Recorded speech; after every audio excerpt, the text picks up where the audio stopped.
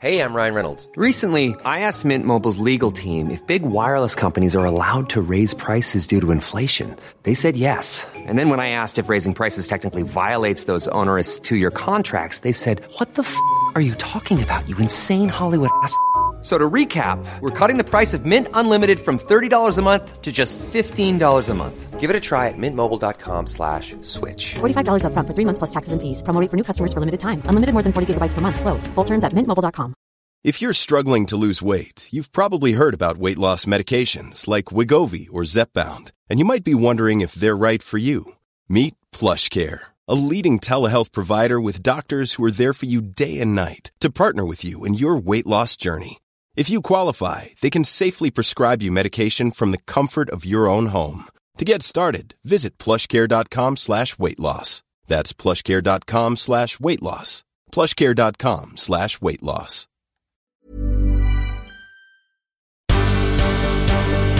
The Michael Reid Show podcast. Tune in weekdays from 9 on LMFM. To contact us, email now, michael@lmfm.ie. Thursday morning, the 27th of November. Good morning, with much debate and discussion from now till 11 a.m. This is Michael Reid on LMFM. The government continues to field questions about the National Broadband Plan and its ability to bring modern life to rural Ireland, delivering broadband to 500,000 homes. This is despite the government saying it's now ready to move to the next phase on foot of the Smith report. Peter Smith concluded that, as Minister, Denis Naughten did not influence or seek to influence the conduct of the tender process in favour of the last remaining bidder, Granahan McCourt Capital. Yesterday, the Taoiseach told the Dáil that the department is now evaluating the bid with the help of KPMG and some other external experts, and that they anticipate that the government will be able to make a decision in the coming weeks as to whether they can accept that tender. Let's talk about this now with Sinn Féin's spokesperson on communications, Brian Stanley. Good morning to you, and thanks for joining us here on the programme this morning. Good morning, Mike. As we've been hearing, there's opposition. The Taoiseach also said yesterday that raises questions for him and what the motivations of the opposition are. Is it to undermine the process? Well, we've been trying to get the National Broadband Plan in place since 2012, Mike, and we put forward suggestions in 2012 as to how that should be done. The government went a different route with it. I believe they've run into a very difficult position. They put themselves into a very difficult position. You started out with three main bidders for this. You had ESB, you had AIR, and you had what was called ENET at the time. All of them have now gone. All of them. And it's left hanging on one bidder who joined the ENET consortium and who is now on his own, and that's the Granahan and McCourt consortium. So there's one American venture capitalist firm still in the race, and the future of the Irish National Broadband Plan is in the hands of that American venture capitalist. Well, not in the view of the government. The Taoiseach said yesterday that this is not a new consortium. The composition has changed, but it's the original bidder. Well, you see, a view is one thing, but I like to deal in realities, and that's what Sinn Féin likes to deal in. The facts are is that the minister then... Well, to use the analogy that Taoiseach used yesterday about Fianna Fáil, Gerry Adams used to be the leader of Sinn Féin. He's not now, but even under Mary Lou MacDonald, you continue to be Sinn Féin. It's a little bit the same as this consortium. Yeah, but it's not as if the whole entity has changed. One person can change, but the whole entity, the bidders that were originally there are not there any longer. The facts are is that we're dealing with a situation now where the previous minister, Denis Naughten, met that one bidder on a number of occasions, which he shouldn't have been. He breached department rules by doing that. We have a report back now, a report drafted by a civil servant, David Smith, not by a legal expert. And the key questions around this, was the process compromised? He has come back with a report that's very ambivalent, to say the least. I have extracts of it here in front of me, and the big questions around this, Mike, is that did the Attorney General's review of this report, which he's the law expert, right? Did it consist of commercial confidentiality, or did the review to see how the state might be legally left open to a challenge.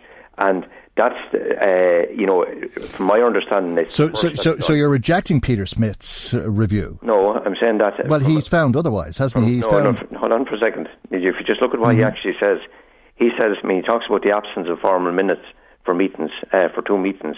There's no verification of what happened at that. He said that he also went on to state, and I quote, "I cannot unequivocally state that the state-led intervention under the National Broadband Plan was not discussed at those meetings between the former minister and McCord. Now, to think outside of the procurement process," unquote. Now, to think that they met and discussed, that they met so many times, in the intervening period, including when there was other bidders still in the race, and this was never discussed. Well, I mean, that's a bit of a flight of fancy. And we believe that this still leaves the way open for one of the other bidders, the original bidders, to take a case against the state. And if on what basis? On what basis, though? Because, what Peter Smith has been saying was that they weren't in a position to do that. On the basis, first of all, that it breached procurement rules. That's the first thing. It breached the procurement rules. Yes, but the minister resigned, and that insulated the process.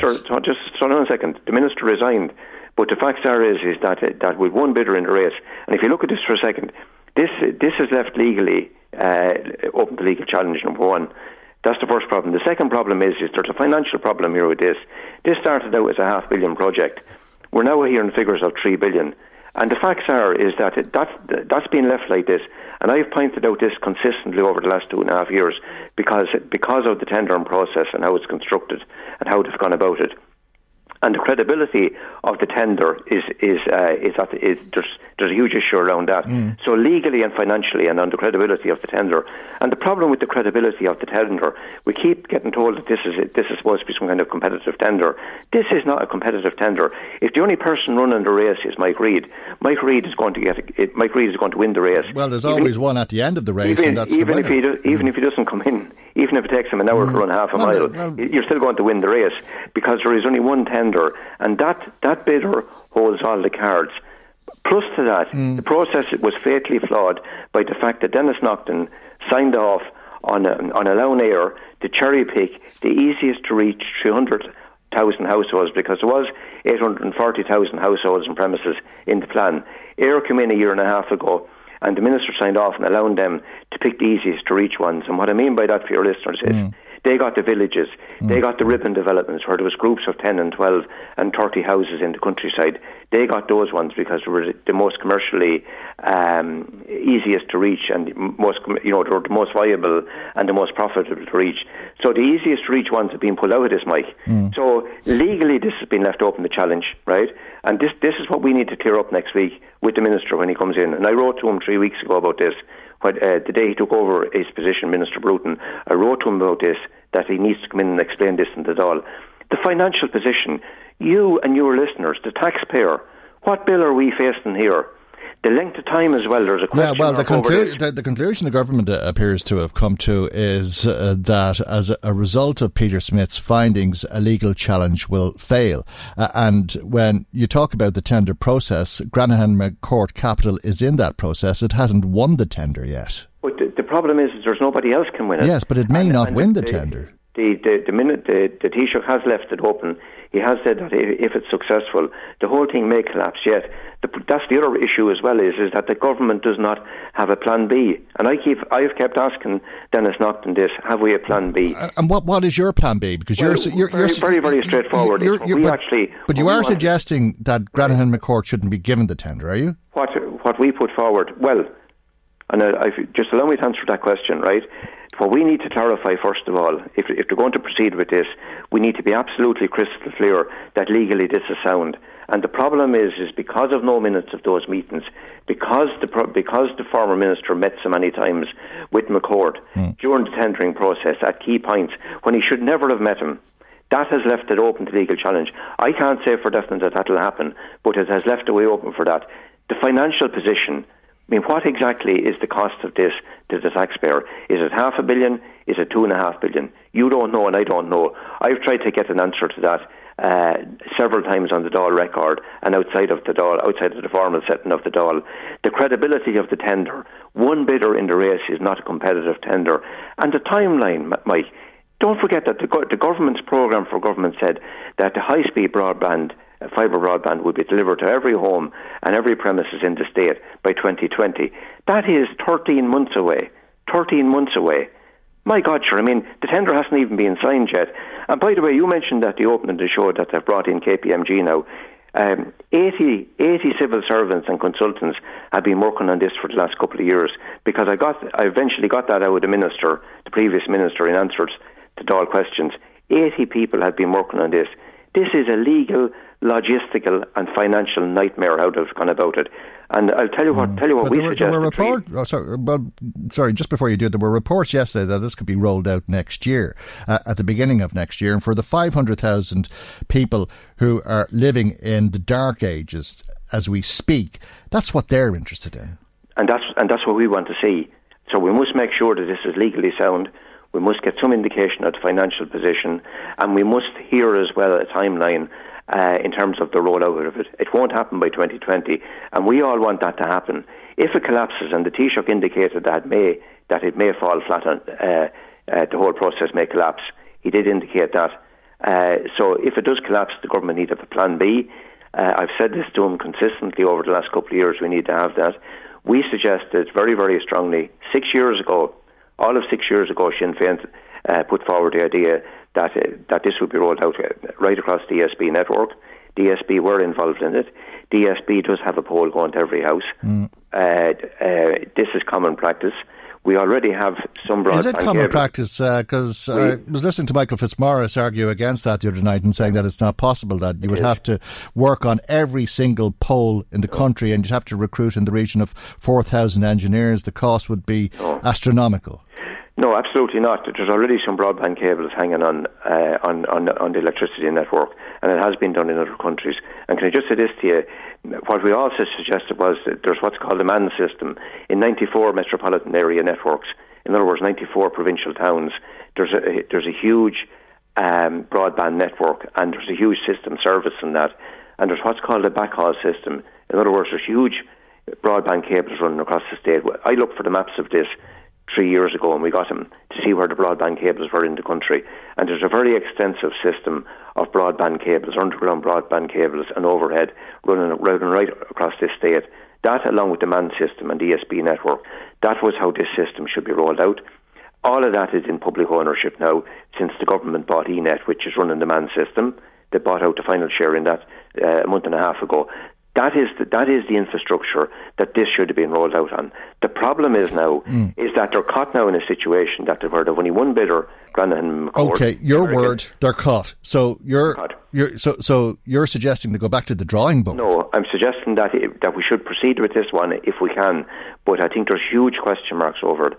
I have huge doubts over it because, Mike, you see, I want to see this rolled out because the constituency I represent, I have thousands of people who are driving to Dublin every day out of this constituency here in Laois Offaly, who shouldn't be driving out of the county, who could work from home or who could work from a small office in their own local town. So we need this. We need this yesterday. So, we don't want to slow down this process, but there are questions around the legal situation with this, the financial position and the whole credibility of the tendering process. Do we need it, though, when we see people out in the islands working off 5G and that sort of thing? Well, the expert, I've met everybody in the industry. When I say everybody in the industry, all of the main players over the last number of years since I got this brief with Sinn Féin, and all of the expert opinion that we can. And we've listened to them all, even though, people who have opposing views. And from what we can decipher out of that, Mike, is that, yes, we do need fibre. And the best answer I can give it to you is this, is that we need fibre at least to the last mile or the last half mile. If you live up a laneway and there's 4 houses up it, it may be okay to get fibre maybe to the end of the laneway or the boreen, but and you may be able to send a signal, for the last quarter or half a mile. That's what we're being told.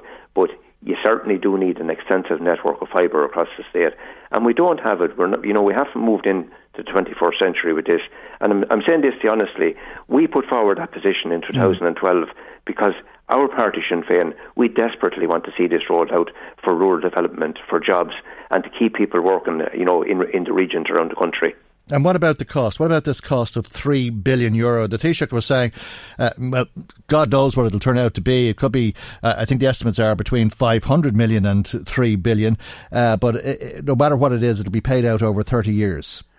Well, you guys in the media are very easy on Fine Gael and Taoiseach and other parties. If we put forward... Tell Fine Gael that, yeah, please. If we put forward, if Sinn Féin come up with something like that, you can imagine what the questions will be asked on radio shows. And the government have got away with this. Well, the government hasn't come up with this. The Sunday Times, I think, came up with the 3 billion figure. And the government has said that they can't put a cost on it because they haven't received or assessed the application as yet. It's based on leaks, and I can tell you that Granahan and McCourt, a lot of this process has been in jeopardy a number of times, hence the reason for all the meetings between the former minister and Dennis Naughton in June said to David McCourt, 3 billion is too much according to those leaks. And you're giving out about meeting David McCourt, and you're saying that the government should be saying don't look for 3 billion, which he did. There are officials in the department that this role is designated, and under department rules, the minister should not meet the main bidder in that case. The minister should not be meeting bidders. It's as simple as that. He'd 18 meetings with that bidder, but 40 meetings with bidders overall. The point is that he met him at the point of where the game was on, where this was entering crucial phases, and it breaches department rules. This is black and white, Mike. There's no ifs or buts about this. But 3 billion is too much, is it? But see, it may cost 3 billion. But the problem is that that's based on leaks, and you know that working in the media, and I know it as well.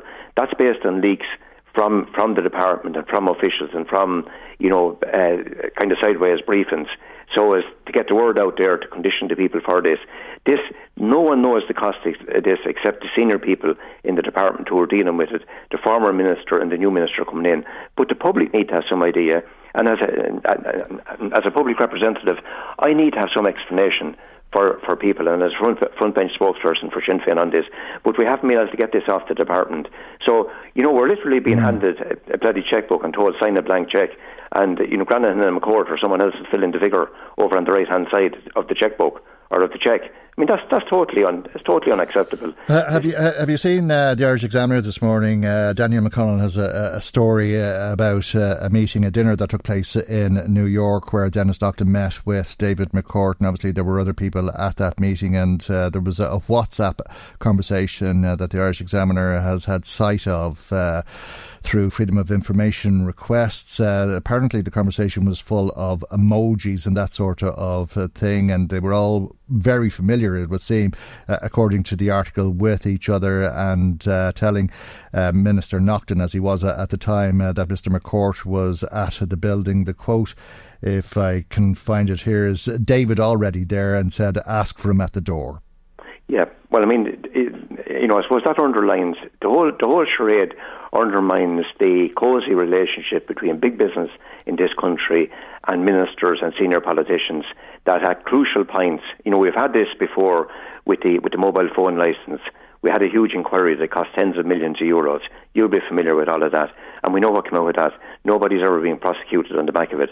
And the taxpayer is picking up the bill time and time again for this. What we want to see, Mike, is this. We want to see wires being strung along poles, connections being met to houses. Instead of that, we get tied up for years in this endless process. I mean, the cost even of the tendering process is running at this stage into, I would guess, into tens of millions of euros.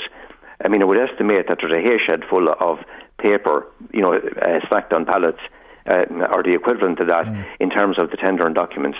Because we've looked at this in fairly good detail, and this is a legal and financial nightmare, and logistically it's a nightmare, because they now have, whoever gets the tender, the state now has to build in a subsidy. You and your listeners has to pay a subsidy, and wait for this one, of €20. It's estimated at €20 per pole to hang a cable on poles belonging to AIR. And AIR was, remember, a state company that is now owned by one French venture capitalist. And the cables will be strung along those poles, and you and the taxpayers of Louth and the taxpayers of Lee Shoffley and everywhere else will subsidise that to hang wires on poles that they actually paid to have erected when the taxpayer and the workers in Ayr in the 1990s invested heavily in Ayr, but ended up subsequently sold off by Fianna Fáil. So that's the situation we're caught in. But at least we have the ESB network, and there should be a plan B there. I hope that this doesn't stall this process. I hope that it's not legally compromised. I hope that financially that we get some straight answers.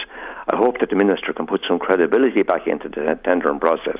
And that this nonsense about that we'll have fibre to every house, up every boreen by 2020, which is 13 months away, that we get away from that nonsense and we start getting realistic answers from the Minister next week. And if it does, if this does fail, I want to hear, do they have a plan B? The previous Minister was never able to tell me that he has.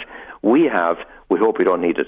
Thank you indeed for joining us this morning. Sinn Féin's spokesperson on communications, Brian Stanley, is a TD for Laois Offaly. Michael Reid on LMFM. EirGrid's credibility on the North-South interconnector has been blown to pieces, according to independent TD in Meath West, Peadar Tóibín. It's because of a finding in the 2018 annual generation capacity statement that there will be a surplus of energy in Northern Ireland for the next decade.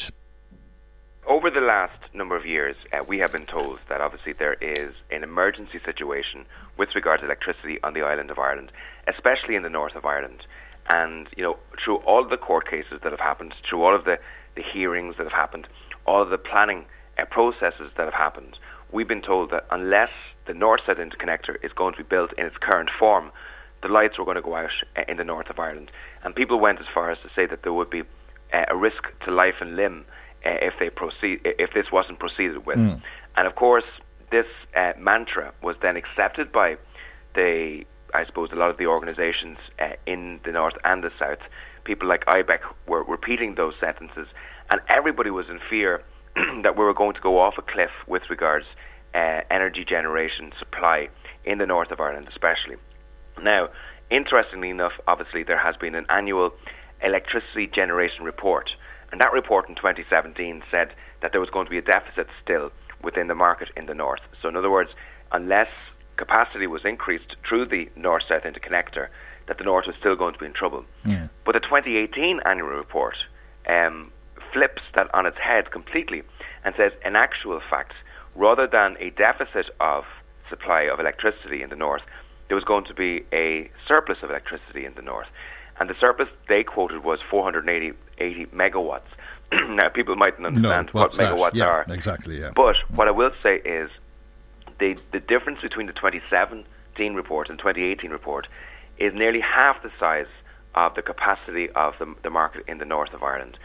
So that puts massive questions with regards to this particular project. The question arises, is this an over-engineered project? Are we building something that has far too much capacity and no needs?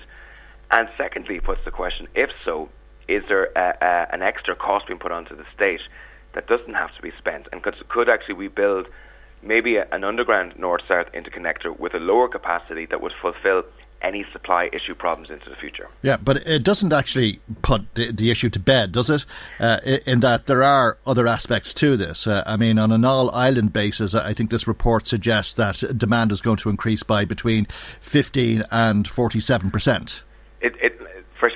For sure, it doesn't put it to bed on an all-Ireland basis. But what it does, it puts the major impetus for the North-South interconnector was the issue in the north of Ireland, so that they could have the necessary supply.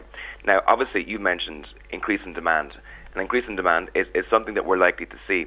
But I had the opportunity to visit the national operators of the Belgian grid recently. And one of the figures that stuck out in my head at the time was they showed us the level of capacity that was necessary within their grid over the coming years. And actually, while demand was remaining either static or increasing during that period of time, the capacity necessary in the grid was actually falling. And I asked them the question, why is that? And they said, well, in the future, generation of electricity, because of global warming, etc., is going to be more influenced by micro-generation. So this is the case where electricity is more likely to be generated in the location of its consumption. So in other words, you don't need massive infrastructure to transport the electricity hundreds of miles in that scenario, because people will be using solar panels, people will be using biodigesters, people will be using small-scale wind turbines, etc., to make sure that energy is created locally. Therein lies the question, doesn't it? Because they're talking about electricity generators on barges in the Irish Sea to power Northern Ireland in the event of a no-deal Brexit. So they're not suggesting that you could shore up the gap by using solar panels, so you've got to get the power from the south. Well, what we're saying at the moment is that, and this is the most up-to-date electricity generation report for the North, we're saying that the North will be have a surplus. In oversupply. Yes, but that's based on the electricity coming from the south, isn't it? It's based on the electricity coming from the south and the electricity that's generated in the North. But if you have an oversupply in a market, well, then that logically tells you there's a opportunity to reduce the supply into that market.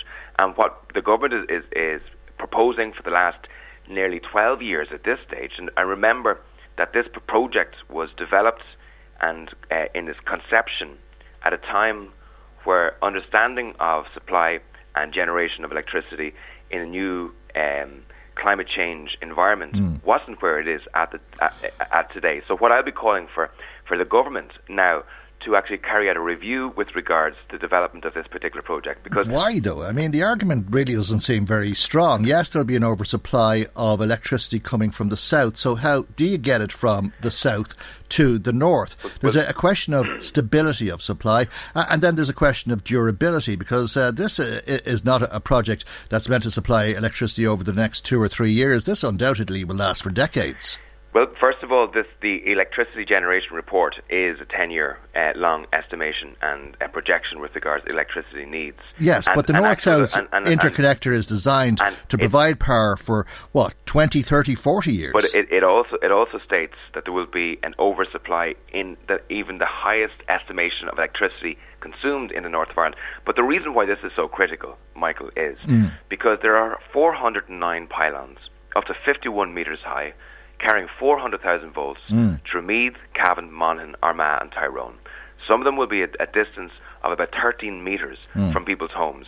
Now, there are real fears out there with regards health. There are massive fears with regards the value to homes, farms and businesses. Oh no, tourism, I understand that. And they're different arguments. In terms of this argument, though, I'm not sure if it stands up. And one of the reasons, as I say, is that supply could increase in time to come. But even if it doesn't, if the North-South interconnector is supplying the North with power from the South in 80 years from now, and there's still a surplus of supply, how do you get it there? You need stability of supply.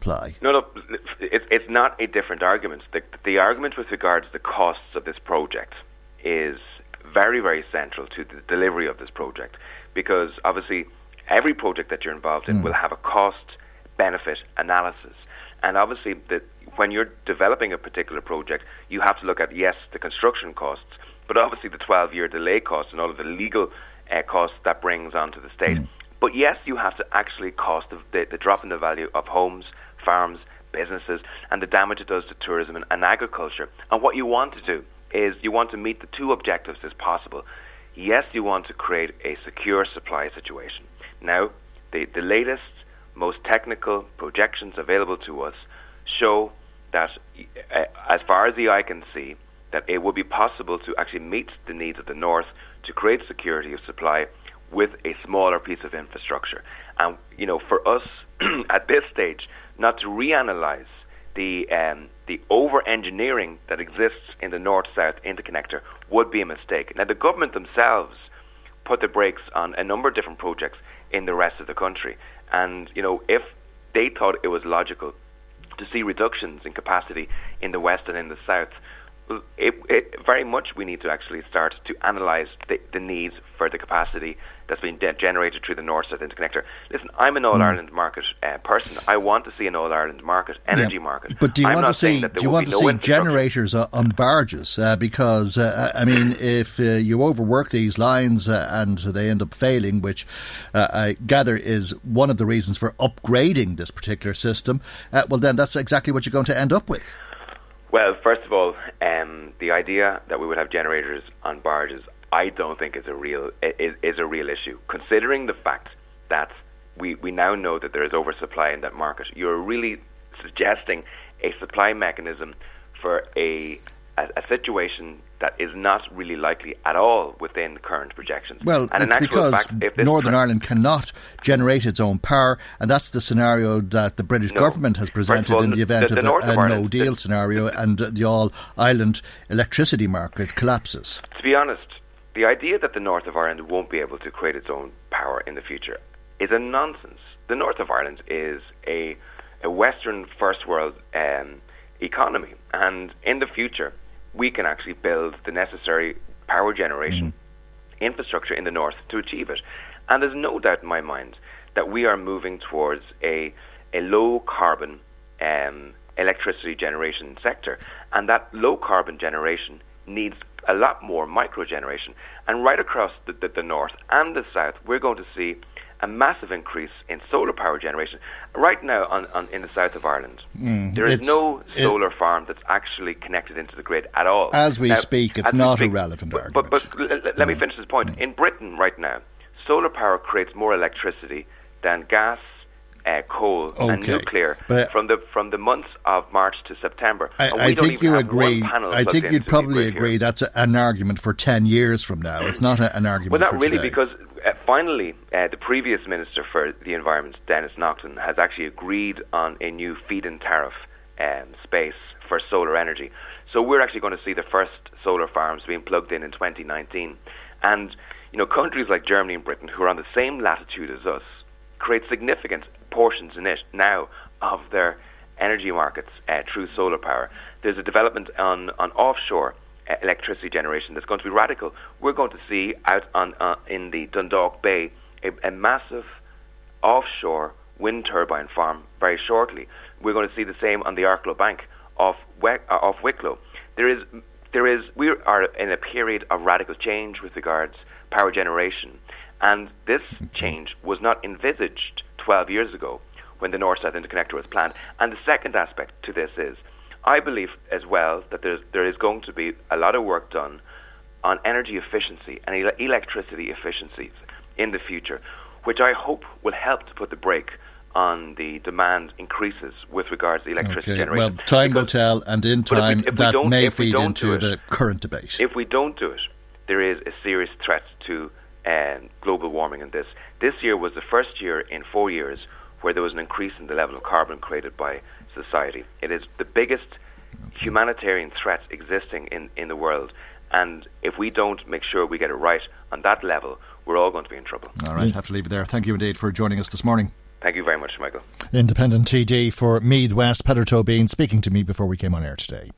Michael Reid on LMFM. Now to the killing of a 47-year-old man as he finished up at work and was sitting in his car in County Monaghan yesterday. We're joined by Michael Doyle, news reporter with the Irish Sun. Good morning to you, Michael, and thanks for joining us. He was a delivery man, and tributes, as you report this morning, being paid to Stephen Marin. An unbelievable story. This happened after a Garda chase after a suspect who was wanted on some other crimes. That's right, yeah. It's an incredibly tragic story, but this man from Northern Ireland, he's from Keady in South Armagh, seems to have gone into the Garda station in Castleblaney on Tuesday night. It's still unclear what his reasoning was for going into the station, but he was recognised by one of the officers there as being somebody who was wanted in connection with a number of separate offences.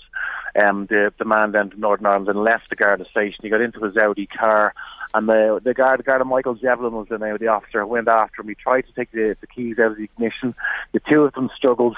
The car then drove down the road with the pair of them struggling in the front, and as you may have heard, as everybody heard, then it tragically crashed into the back of Stephen Marin's car as he waited to finish his shift.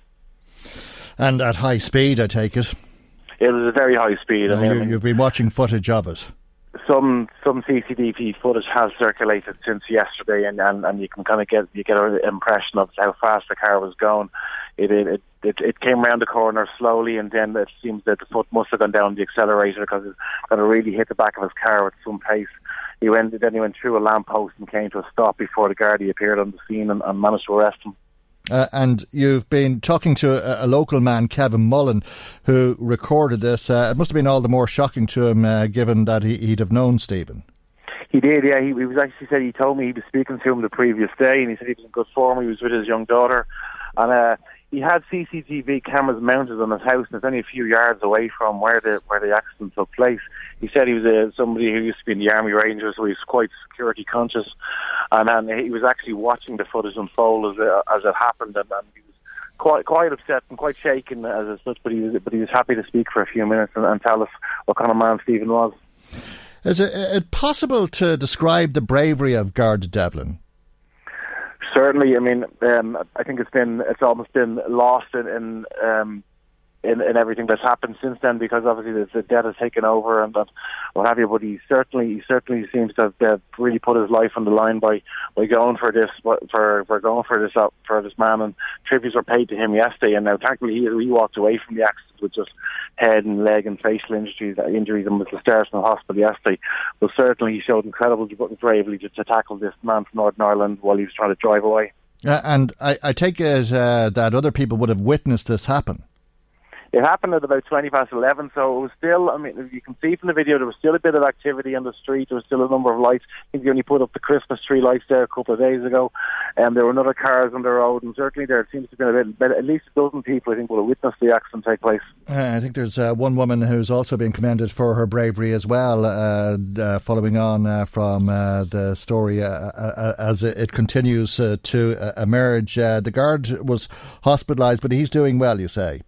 He is. He's doing well. As I said, he only had kind of cosmetic injuries to his head, his face and legs, and he walked away from the accident, but he was discharged from hospital yesterday with relatively minor injuries. And a man under arrest, obviously, since, and undoubtedly the courts will be hearing about this.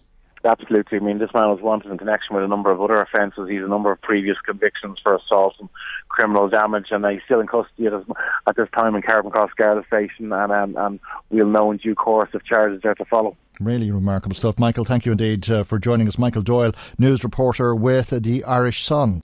Michael Reid on LMFM. Now let's find out what you've been saying to us. Marie Kearns joins us with some of the calls and text messages that have come to us this morning. Good morning to you, Marie. Good morning, Michael, and to everybody listening in. Ronnie from Kells phoned in relation to broadband and says that there are now satellites that can be put up that could cover the whole country. He says we are already behind. All we need to do is piggyback with some other satellites that is covering Europe. The idea of putting wires all around the place is crazy at this stage. You can put up as many satellites as you want and they would cover every hole and cranny in Ireland and need very little maintenance. Ronnie maintains that a little bit of common sense is needed. God, I think you could earn a lot of money off the Irish government if you could apply that common sense, Ronnie. Helen from County Meath also contacted us and says that this broadband rollout has been beset with problems from the word go. Wonders why is this? Why can't things in Ireland not just be straightforward and done simply? Just don't understand it. All the hullabaloo, says Helen. Yeah, well, I mean, it is a little bit difficult to understand. National government decides to do something like this, and it really is what you'd expect of any government in the Western world these days. They say they'll make the money available and contract it out in the way that they've proposed, and for some reason it just doesn't fall into place. Just going to a different topic altogether, Michael, we had Cora Sherlock on yesterday discussing the abortion legislation and amendment. The pro-life campaign. That's correct. Yeah. And with a couple of comments in relation to that. Tony from County Louth got in touch to say, Michael, I find your attitude to the person arguing for pro-life to be appalling. To say why bother administrating pain relief to what is a human being, especially in late-stage pregnancy, is beyond condemnation, especially since you did it in such a glib way. I firmly believe that a lot of yes voters were not in full possession of the facts. It's nice to know you can be so casual about human life here whilst showing concern about migrants and refugees that we owe nothing to, but you dismiss your own potential citizens so readily. What Minister Harris did not want to publicise was the fact that perfectly healthy babies will be part of this scheme and the inhumane procedure in ending those lives, especially in late-stage pregnancy. I most certainly do not want my taxes spent in such a way. Okay, well, Tony. That's democracy, I think, was the main argument I was putting forward yesterday. The referendum has been held. The people have voted. I would imagine the people aren't stupid and they knew what they were voting for, and that's the outcome. Another listener texts, seriously, Michael, can you really compare a baby's life to a lotto ticket? Can I? No, Yes. no, of course not. No. I was comparing news agents, I think, to a GP who said that they did want to provide a service and were making a moral argument against providing that service. You'd expect that the news agents would refer somebody up the street to another news agent that sold a lottery ticket. Okay, well, there was a few people that got in touch that took exception to that. Patricia in RD says that the new legislation she feels is too black and white. I voted no. My voice was not strong enough to protect the life of the babies who now have no value. Need to safeguard that babies who survive the procedure, that they do not suffer pain. If an animal was in pain, you'd seek help. Why not a human life? Or do they not count? So that's her thoughts on it. Another listener says that not everybody wants their taxes paid to end human life and that this should be a consideration. However, we had a caller from Dundalk who phoned in and said that we voted to bring in this legislation and therefore that tax money should be used to pay for procedures just the same as any other procedure in the health service. Yeah, well, I suppose, we make these decisions collectively. And whether you were on the winning side of the argument or not, it's a collective decision. And the majority who voted in favour of repealing the 8th have left us in this situation. Here's a cool fact. A crocodile can't stick out its tongue. Another cool fact, you can get short-term health insurance for a month or just under a year in some states. United Healthcare short-term insurance plans are designed for people who are between jobs, coming off their parents' plan, or turning a side hustle into a full-time gig. Underwritten by Golden Rule Insurance Company, they offer flexible, budget-friendly coverage with access to a nationwide network of doctors and hospitals. Get more cool facts about United Healthcare short-term plans at uh1.com. It's that time of the year. Your vacation is coming up. You can already hear the beach waves, feel the warm breeze, relax, and think about work. You really, really want it all to work out while you're away. Monday.com gives you and the team that peace of mind. When all work is on one platform and everyone's in sync, things just flow. Wherever you are, tap the banner to go to Monday.com. Ready to start talking to your kids about financial literacy? Meet Greenlight, the debit card and money app that teaches kids and teens how to earn, save, spend wisely, and invest with your guardrails in place. Parents can send instant money transfers, automate allowance, and more. Plus, keep an eye on spending with real-time notifications. Join more than 6 million parents and kids building healthy financial habits together on Greenlight. Get your first month free at greenlight.com/ACAST. That's greenlight.com/ACAST. Where democracy dictates that we introduce abortion legislation, and that's what the government is intent on doing. And as a result of that, the government is saying that they'll make it available through the public health system, that the public purse will pay for it. And the argument that I was putting forward yesterday was that, there's a lot of people who don't want children and don't want their taxes to go towards education, just as an example. But collectively, we've decided that that is the case. Liam says Minister Harris can't make the health service work as it is. We must ask, why is he putting so much effort and resources into abortion? Well, I think the Minister would argue with the first point. Geraldine phoned in from North County Dublin to say that what really annoys her about Ireland is that we voted in this legislation and yet you still have those who voted against it trying to delay it at every corner. Okay, maybe so. Those who are opposed to it say they're not trying to delay it unnecessarily.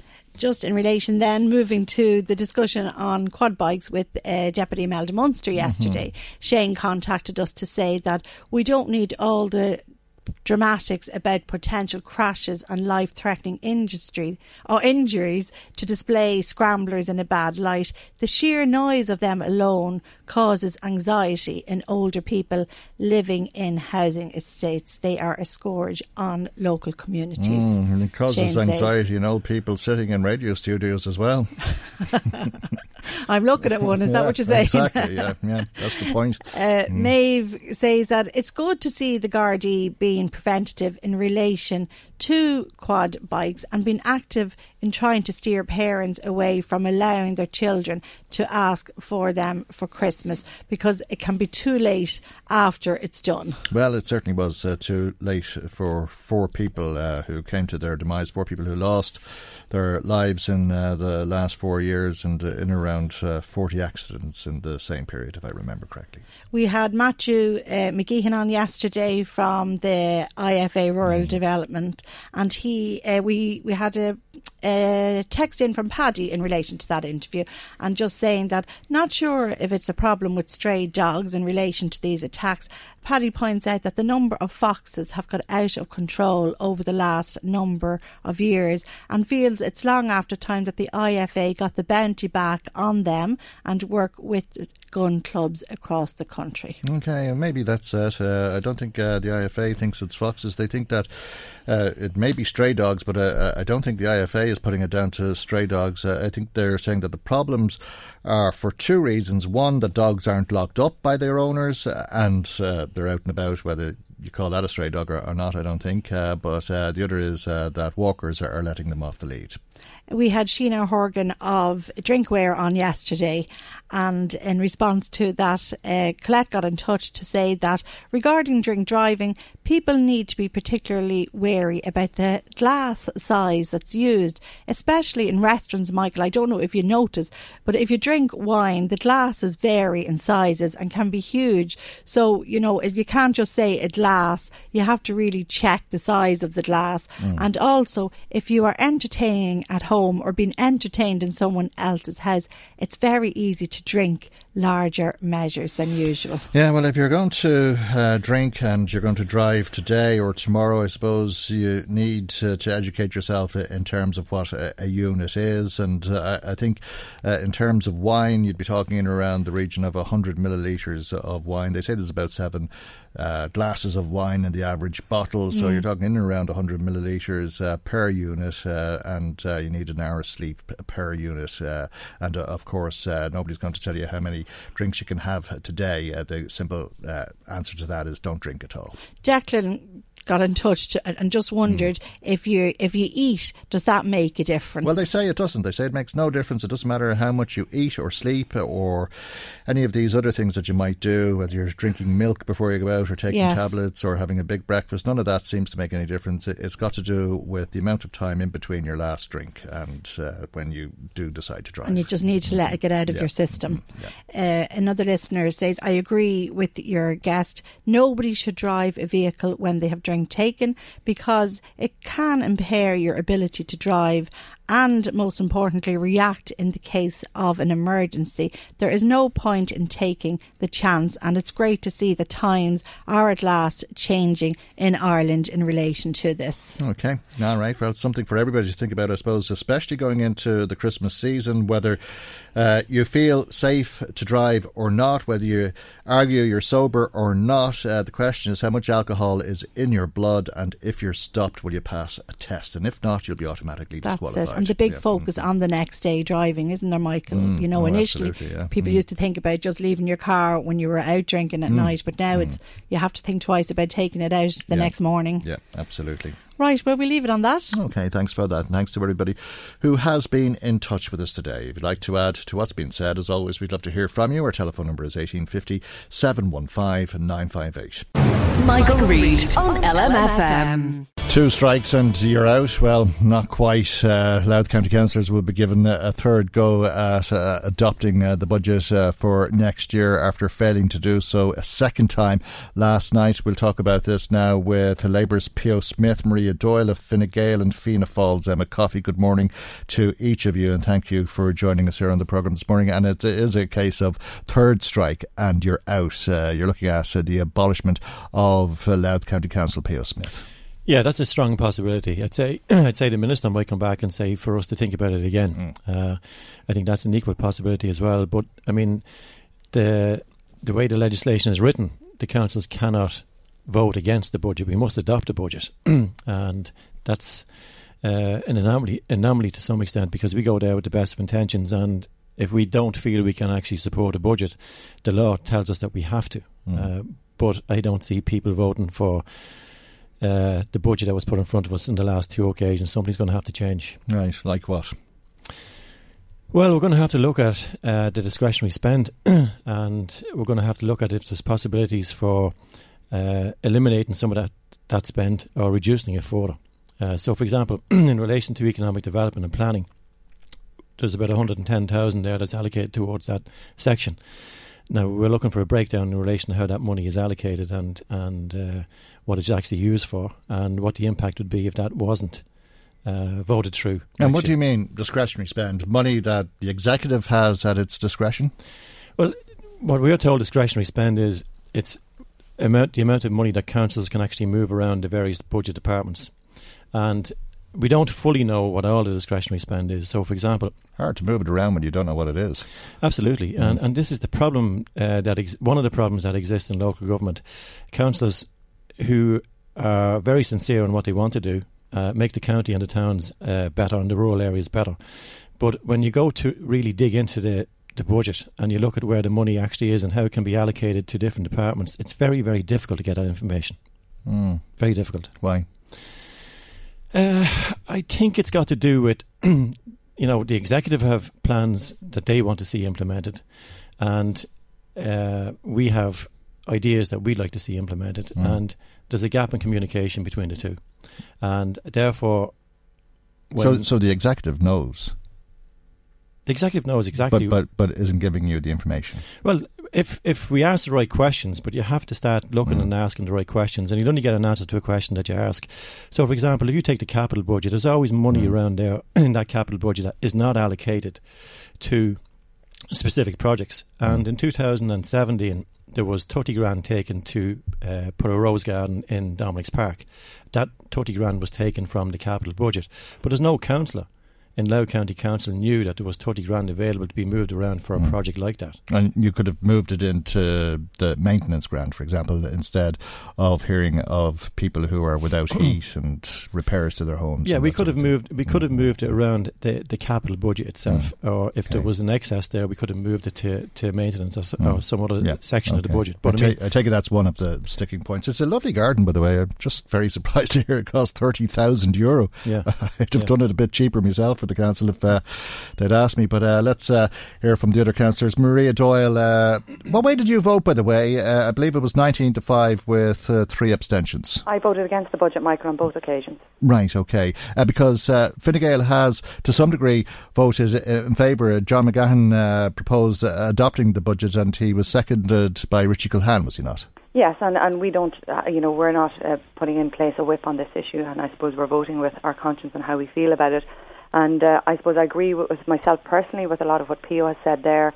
And in my opinion, it's about transparency and accountability and the level of input that we as councillors and as public representatives have in the whole budget process. To my mind, voting for the budget as it currently stands means voting to increase rates. With Brexit looming, and I think that's a very bad idea. Voting to increase parking charges, again, with Brexit around the corner in March, in both Drogheda and Dundalk from €1 to €1.20, and no reduction then in Drogheda, and I think that's also a bad idea. Which would equalise the rates. Yeah, so I think that the focus of this budget, as it was put before us, is to increase the burden on ratepayers and not really look in more detail at where we can actually save money. And you believe there is money available to the local authority, but that this information is being withheld from you. Is it that the executive is trying to pull the wool over your eyes?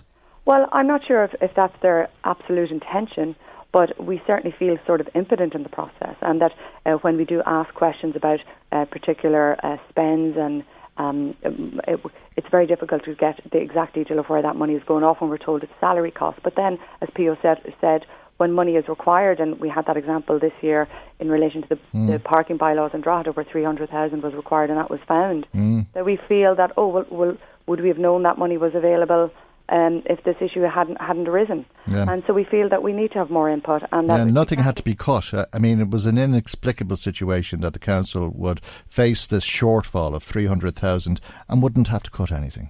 No, and they were able to find that money through the Irish Public Bodies Insurance.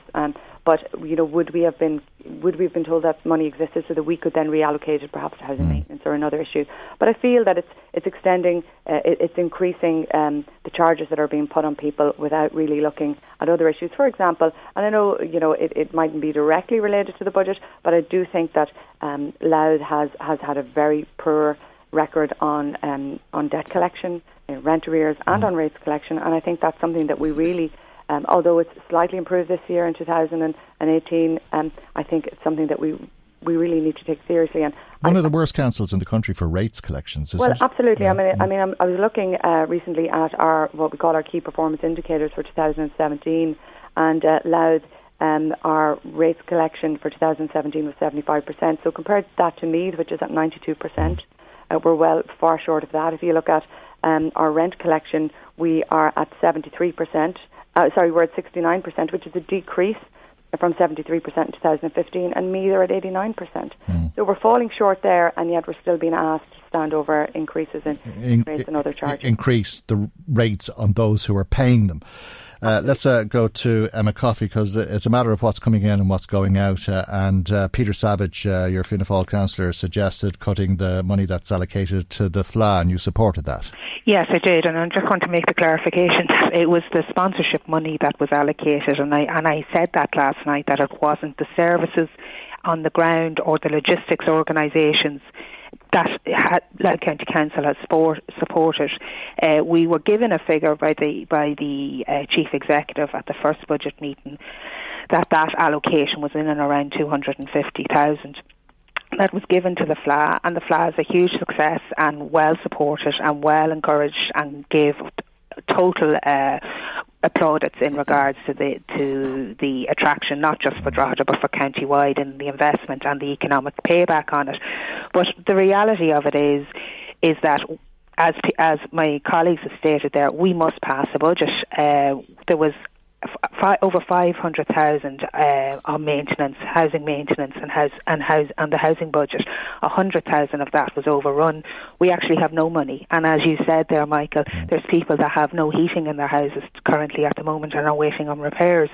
So it was suggested by Peter Savage that the 250,000 be transferred from the full amount. He suggested the 250,000, yes, to be transferred, and that it be transferred to the housing and maintenance budget. And what's that 250,000 spent on? Well, see, what does sponsorship provide, in other words? And this is the thing, it has been called upon to give a breakdown in respect of that, and we have not got a breakdown. It was also called, I think, on by Councillor Smith's colleague, Councillor Bell, in relation to costs of staff costs, etc. on top of that. And indeed, in the first budget meeting, the Chief Executive did indicate that 250,000 didn't include staff and costs or the other costs related to running of the FLA Keol that the Louth County Council had to give. But did it print programmes? Did it put flower boxes up? Well, see, this was an allocation that was given to the FLA committee. So the FLA committee spent it as they saw fit. Yeah. And they spent it well, though, did they not?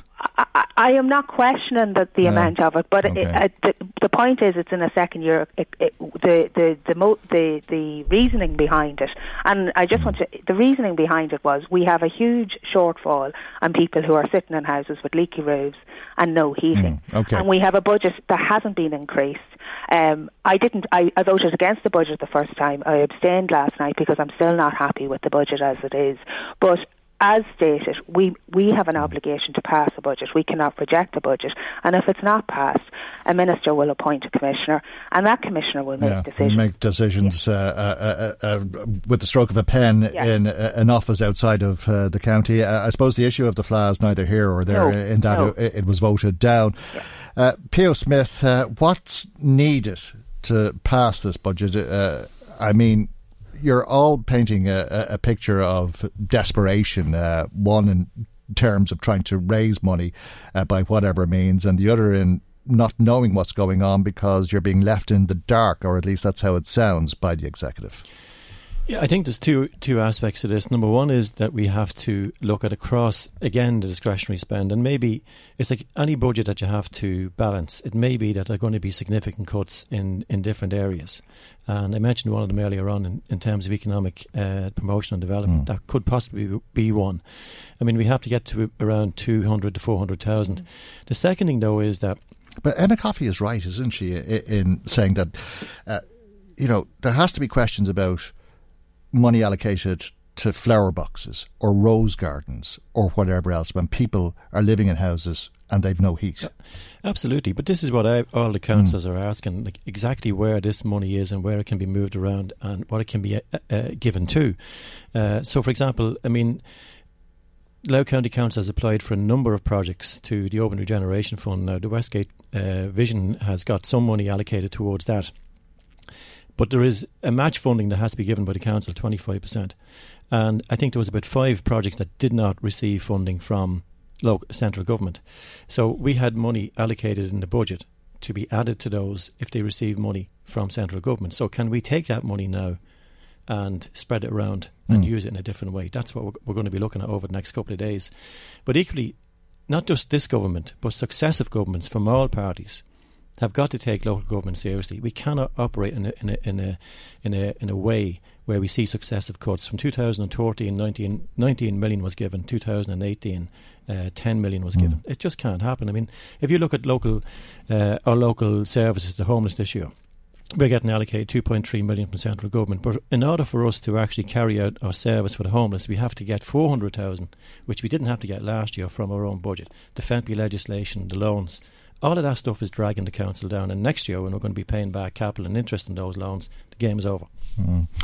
Emma Coffey, you didn't speak about the flow of information or the information that is not flowing from the executive to the councillors. Are you of the same impression that, for example, the executive are sitting there saying we've €30,000 to spend on a rose garden, but we're not telling you because you might spend it on something else? No, I'm in full agreement, and that's why I didn't say anything on it, because I'm basically I'm in full agreement. There is a lack of transparency, and when being told one thing and then it's been contradicted at later stages. So it's very hard. Look, all in the council chamber want to do the best for Louth County. And last year it came close to the wire in the budget scenario, and this year lessons have not been learned. We were indicated that there was going to be certain spends this year in last year's budget that didn't materialise. And unless those, we all live in the real world here. And we all want to work together. Do you believe a solution will be found? I think Pio Smith said there would be a solution. We are always open to solutions, but it has to be a practical solution where there is a quid pro quo. And what I mean by that, by an open flow of information. And look, the executive are here to basically provide a service to the citizens of Louth, as we as councillors are representing the citizens of Louth in that chamber. We are the elected representatives. So we all have a common goal, but sometimes that gets lost in translation. And if it's a matter of, if there was a bit more openness and a bit more transparency, my fear is now that we're in a situation where it appears that both sides are now have been entrenched, so to speak. Yeah, it's an odd situation. It's an us and them, which shouldn't appear. We're all on the same team. And for people who are just joining us, us, as you see it, are the political representatives, the elected representatives, and them are the executive. And that's the impression I'm getting from the cross-party representation that we have on the programme today. Maria Doyle, do you believe it's possible to bridge the gap between the political representatives and the bureaucrats? Well, I think it is. I mean, we had tried. I mean, this, as you mentioned earlier, this issue arose last year. And as part of the difficulties we had last year, we did set up a system. A mediator was brought in, or a facilitator, to try and do that. I mean, really, it has fallen short of what we'd hoped it would achieve, and it probably hasn't been successful, and I don't think there has been adequate changes.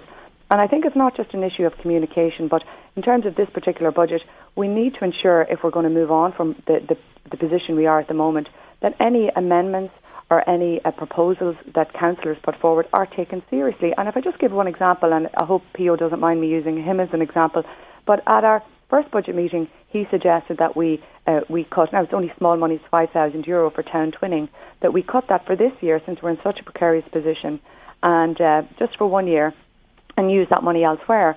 And that was not acceptable to the executive. So any proposals, it's my opinion that when proposals are put forward, they're not taken seriously. I used to, send in proposals regularly and didn't get a reply. So this year, I didn't make any written proposals prior to the budget because I wasn't even getting replies in previous years. But I think on Sunday, when we have our meeting on Sunday evening, that if amendments are tabled, I think we should really, really look hard at those amendments and see what we could do to get past the position that we're currently in. Okay. Did anybody ask what the €35,000 spent on? I can't get that out of my head. Thinking of a rose garden, I mean, you'll buy a rose bush for about a tenner. 100 rose bushes would cost you €1,000, in other words. But the difficulty is, Michael, is that when we ask these questions, and they are tabled and they are asked, we don't get answers. And 35,000. Yeah. And people, 200 rose bushes. I don't know. I'd say there's maybe 100, but let's say there was 200 rose bushes. That'd be €2,000. A bit of Roundup to clear the grass. A digger for half a day. How much would that cost? A couple of hundred, 500, let's say, to be extreme. Surely it could have been done for less than 5,000. I mean, I think in reality, if you asked me to do it, I could probably do it for 2,000. There you go, Michael. You must be some gardener. But there's not much. I mean, especially if you had a digger, there's not much to put in a rose garden. But I mean, these are the type. As I say, that's one example that Pio has raised. And just to explain to people who are listening, this is in a park on a flat piece of ground which was grass, perfect site, very, very easily done. Clear out the grass, dig up the ground, put in the rose bushes. Tenner ago, 100 bushes, €1,000. Where does €35,000 go? That's a good question. That's a good question. And I mean, this is the dilemma that we all face in relation to various aspects of the budgetary process. We ask questions, we do get an answer, as in 35,000, approximately 30,000. But the breakdown of that then is another issue. And even when you see some of the headlines in the budget agenda, you can see economic development and promotion, 110,000. I mean, I don't mean to moan, but I was up before 6 o'clock this morning to come into work, and my taxes are going to that. Oh, absolutely, yeah. And Michael, can I just come in on that, because I do think it is an issue, if we're being asked to increase rates, increase parking charges and so on, that we need to look at our costs. I mean, if you take the repair and maintenance of local authority housing in Louth, we are the second highest average cost in the country at over 1,600 per house, where Meath runs at a rate of 770. So in Louth, it's costing us more than double to repair our local authority housing than it is in Meath. So these are the issues. Where are we spending our money? Can we do it better? Okay, listen, I have to leave there. We're over time, actually, but thank you, each of you, for joining us this morning. That's 3 Louth County Councillors: Pio Smith of the Labour Party, Maria Doyle of Fine Gael, and Emma Coffey of Fianna Fáil. Michael Reid on LMFM. Did you know there's only 26 sleeps until Santa arrives? Well, I have to say it's not something that would have been on my radar because unfortunately we're all too old in my house for me to pay attention. I do know that that's the case because Mary Lou McDonald, the Sinn Féin president, told the Taoiseach yesterday that there were 27 sleeps until Santa arrives. The point she was making was that this puts pressure on a lot of parents who have to borrow money coming up to Christmas, and in some circumstances they'll resort to borrowing from moneylenders. Many times these are unlicensed moneylenders who charge huge amounts in interest. And then there's the licensed moneylenders, and this is the issue that has caught a lot of attention as raised in the Dáil yesterday by Mary Lou McDonald, because she made reference to the 39th licensed moneylender in this country. The central bank has given a licence to Amigo Loans to lend money out to people at a rate of up to 49%. She referenced a study by UCC which has suggested that there should be a cap put on these interest rates, and the Taoiseach has said that this will be considered. Let's talk about this now with Sinn Féin's spokesperson on finance in Shannon Erin, Senator Rose Conway-Walsh. A very good morning to you, and thanks for joining us. Morning, Mikey. I'm not sure if this came as a surprise to you, but that's an interest rate that would seem to be beyond belief. 49%, almost 50%. I think what's difficult about it is the fact that the central bank seem to be out of touch with what's happening, and obviously the Department of Finance. So the fact that they got approved, so they got granted the licence, I think it's focused attention on it again. And obviously because it's this time of year, and it's a time of year that families are under severe pressure with the extra expenditure of Christmas. And they give this money out to people who can't get loans from anywhere else. I mean, that's the objective of a company like this. Well, the objective of them is obviously, with the rates they're charging, 49.5% is to maximise their profits. And now they have been allowed in here. It's not to help out families. Families who are in difficulty at this time of the year. I think what the central bank should be doing is pointing those families towards the credit unions. The credit unions have served this country really well and has served many families up and down this country. They have different rates. They have, they're personally known, they're embedded within their communities, and they have different rates they can charge. And I think what's difficult as well is that, obviously we don't have a cap in this country. We have a cap for credit unions, which allows them to charge no more than 1% per month. But we don't have a cap for anybody else. And that's why in 2013, we in the Sinn Féin party brought forward the bill to cap the rates. But that was declined by government. In fairness, it was supported by Fianna Fáil. But we will be relaunching that. But it made no sense at the time, even in 2013, for the government not to accept that. These people just hand out money. €10,000 within 24 hours, no guarantor, no credit scores. They hand it out, but then when they want to get it back, we know that interest rates, they can charge interest rates of up to 187%. And then when you add on all the collection charges and everything with that, there's extortionate rates. But 49.5% is extortionate in itself. If you're looking at a loan of, say, €5,000 over 5 years, with a credit union you would pay back something, I think, like €500-600 in interest. But with the likes of Amigo Loans, you're looking at charges of over €3,000. And this is money that people... And they'll offer these loans to people who have bad credit, and as a result of that may not be able to get a loan from a credit union. That's right. You're right, Michael. But within the credit union, even in itself, they have like the PNC loans, the people who don't have a good credit record, that they can work with them in building up their credit reputation, if you like. And we have to remember, coming through the recession here, there are many people who are in a bad place in terms of their credit worthiness.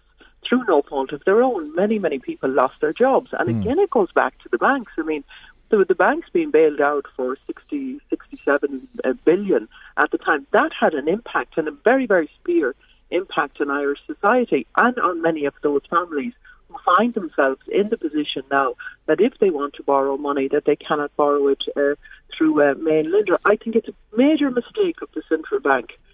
And it really is. I mean, we've had enough of the vulture funds, over the last months, and we'll see that working itself through again in the coming months. But how do you determine whether it is or not? Is it the business of politicians to make conclusions of that sort? Is it the business of Sinn Féin or Fine Gael, for that matter? I mean, the Taoiseach was saying yesterday we've an independent system of regulation for reasons that all of us are acutely aware of in this country, those of us who've lived through the crash, and the central bank is the regulator. Central bank is the regulator, but I mean, we have to remember, like the vulture funds, they have it in and out to the Department of Finance all of the time. They refuse to come before the Finance Committee. And I think that is desperately wrong. But they do that because they have a close relationship with government. But the government are there to protect citizens, and they need to protect them in this instance as well. The central bank doesn't come before the Finance Committee. Oh, the central bank certainly does. Oh, I'm sorry. But not the vulture fund. Oh, right, okay. And I know this will be a topic that obviously we will be raising within the Finance Committee again. But immediately what we will be doing is relaunching the legislation that we tried to bring forward in 2013 to protect the most vulnerable citizens in our society that will be affected by this. And we have to remember, Michael, as well, we have all of this in terms of, the country is doing so well, we have such high employment and all that. But if you ask Vincent de Paul or you ask the Capuchin centres or any of those centres that are trying to pick up the slack where people are being pushed more and more into poverty, and that just doesn't mean people who don't have a job. It means people who have a job but don't have enough to meet their everyday expenses, whether that be their high rents, their high mortgages, or just the general cost of living. We have on average here 25% higher cost of living than other European countries. So you have all of these people that are working, many of them day and night, but still don't have enough to pay the bills. And if they haven't, on top of that, if they don't have a credit rating or a proper credit worthiness, then they find themselves in a situation where they're vulnerable to the likes. Well, that's the thing. It's the people who can least afford to take out these loans who are applying and getting these loans, because if you could get a loan anywhere else, and if you were looking to borrow money, I'm sure you'd go anywhere else than Amigo Loans or these other 39 moneylenders who are charging these rates. We have to stress that they're not doing anything wrong. They are licensed by the central bank and they're perfectly legal and legitimate. What about the decision that these people who take out the loans, who can't afford to take out the loans, are making? Are they not entitled to make that choice, even if it's the wrong choice? If it's their choice, are they not entitled to make that choice? Of course they're entitled to make the choice, but I think they don't always have full information on terms of what they have to pay back, and somebody to sit down with them and to work out exactly what it'll mean. Now, they say in these instances as well where they're regulated that you can have, or that you need to have a guarantor. So it actually may mean that you end up with two families in difficulty because, again, the guarantors may not have the full information. And that's the difference, Michael, between going in and sitting down with your credit union and getting the full information, talking to another human being face to face. This is what it will mean for you. Looking out, can you afford this? Can you afford it over the coming months? How much can you afford? And this is the way that we can work with you. It's a whole different ball game when you're dealing with money lenders on this scale. All right, we have to leave it there because we're over time, but thank you indeed for your time and for joining us on the programme today. Senator Rose Conway-Walsh is Sinn Féin's spokesperson on finance in Shannon. Michael Reid on LMFM. Meath County Councillor has taken to social media to say that he is upset. Fine Gael's Noel French says this is because he was threatened and intimidated by somebody on the phone to him. And Noel French is on the phone to us. Good morning to you, and thanks, Noel, for joining us. What happened? Somebody phoned me and I was sort of left upset and I felt threatened and intimidated. It was just something to do with the council. I'm prepared to debate with anybody or and talk to anybody and respect their views, even if they disagree with me. But even if they're misguided or wrong, the person has total right to express those views. But a line is crossed when disagreement turns to intimidation, and I just didn't like it. Were you physically threatened or what? No, it was my good name, and it was fear for my good name that motivated my speaking out, and I wanted to put it out on record there in case something did happen to my good name, in case somebody did do something to try and do something on social media. And social media is sort of can be turbocharged with the speed and anonymity of social media, and people can say a lot of stuff on social media and get away with it. Yeah, but they were going to say something about you that wasn't true, was it? Again, the person was clever enough in not to say anything I could take to the Gardaí, but very clever enough indeed, to leave me intimidated and feeling threatened. I think that was the objective of the phone call. That person might deny it, but I think that was the objective. Right, but there was no physical threat to you or your family. Thankfully not. And I'm very lucky. My colleagues on the council from my own party and from other parties were very quick and came in and offered me their support, as did many friends on Facebook. I don't have a problem with unfair criticism or abuse on Facebook, but this was actually in a phone call, so it was personal. Right, and reputational. And with the way media is at the moment, and particularly social media, anything can be said and people will believe anything. I don't believe I've done anything too wrong in my life, but people can interpret things in different ways, and I do know there is one very horrible thing up on a Facebook post about me from a few years ago, and I did my best to get that taken down. I got it taken down in lots of places, but not, unfortunately, every place. So all I have is my good name, Michael. Yes, my family hugely important to me as well, but and myself. But we weren't threatened, but my good name was. Right. And what was the council issue that this person had? I'm afraid I can't, because if I mention the council issue, the person will be identified, and I was actually trying to stay out of the issue as much as possible. Sometimes at council level, you might not agree with something, but somebody else is in favour of it, or the council is in favour of it. So you might just stay quiet. So I was trying to stay quiet on this issue and not be drawn into it. All right, and we did speak to you in the last few days about an issue relating to the council, and you made a point of saying that it wasn't related to that when you took to social media. Absolutely, yes. It is in no way related to Narconon or Scientology. I have had dealings with people in Narconon and Scientology, and I have treated them with respect, and they have treated me with respect, so as normal people would do. It's all very cloak and dagger, and I know you're being cautious. And well, I can't very well reveal things, can I? And you did ask me on, and I just did put that up because I did want a marker down there in case this person did do something, and I'm certainly not looking for publicity for it, Michael. Okay, does the threat still stand as far as you're concerned, though? This was the difficulty of ascertaining from the person any information that I could take to the Gardaí, and I couldn't. So the person was going to talk around in circles and not give me definitive information that I could take anywhere. Okay.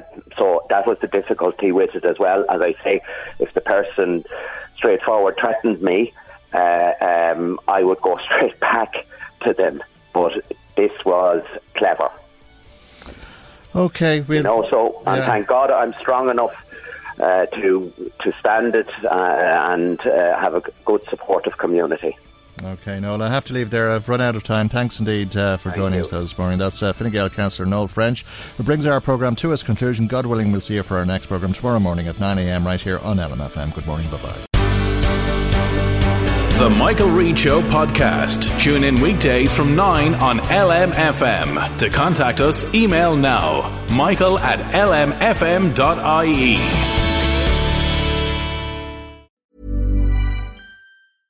Imagine the softest sheets you've ever felt. Now imagine them getting even softer over time. That's what you'll feel with Boll & Branch's organic cotton sheets. In a recent customer survey, 96% replied that Boll & Branch sheets get softer with every wash. Start getting your best night's sleep in these sheets that get softer and softer for years to come. Try their sheets with a 30-night guarantee. Plus, get 15% off your first order at bollandbranch.com. Code BUTTERY. Exclusions apply. See site for details.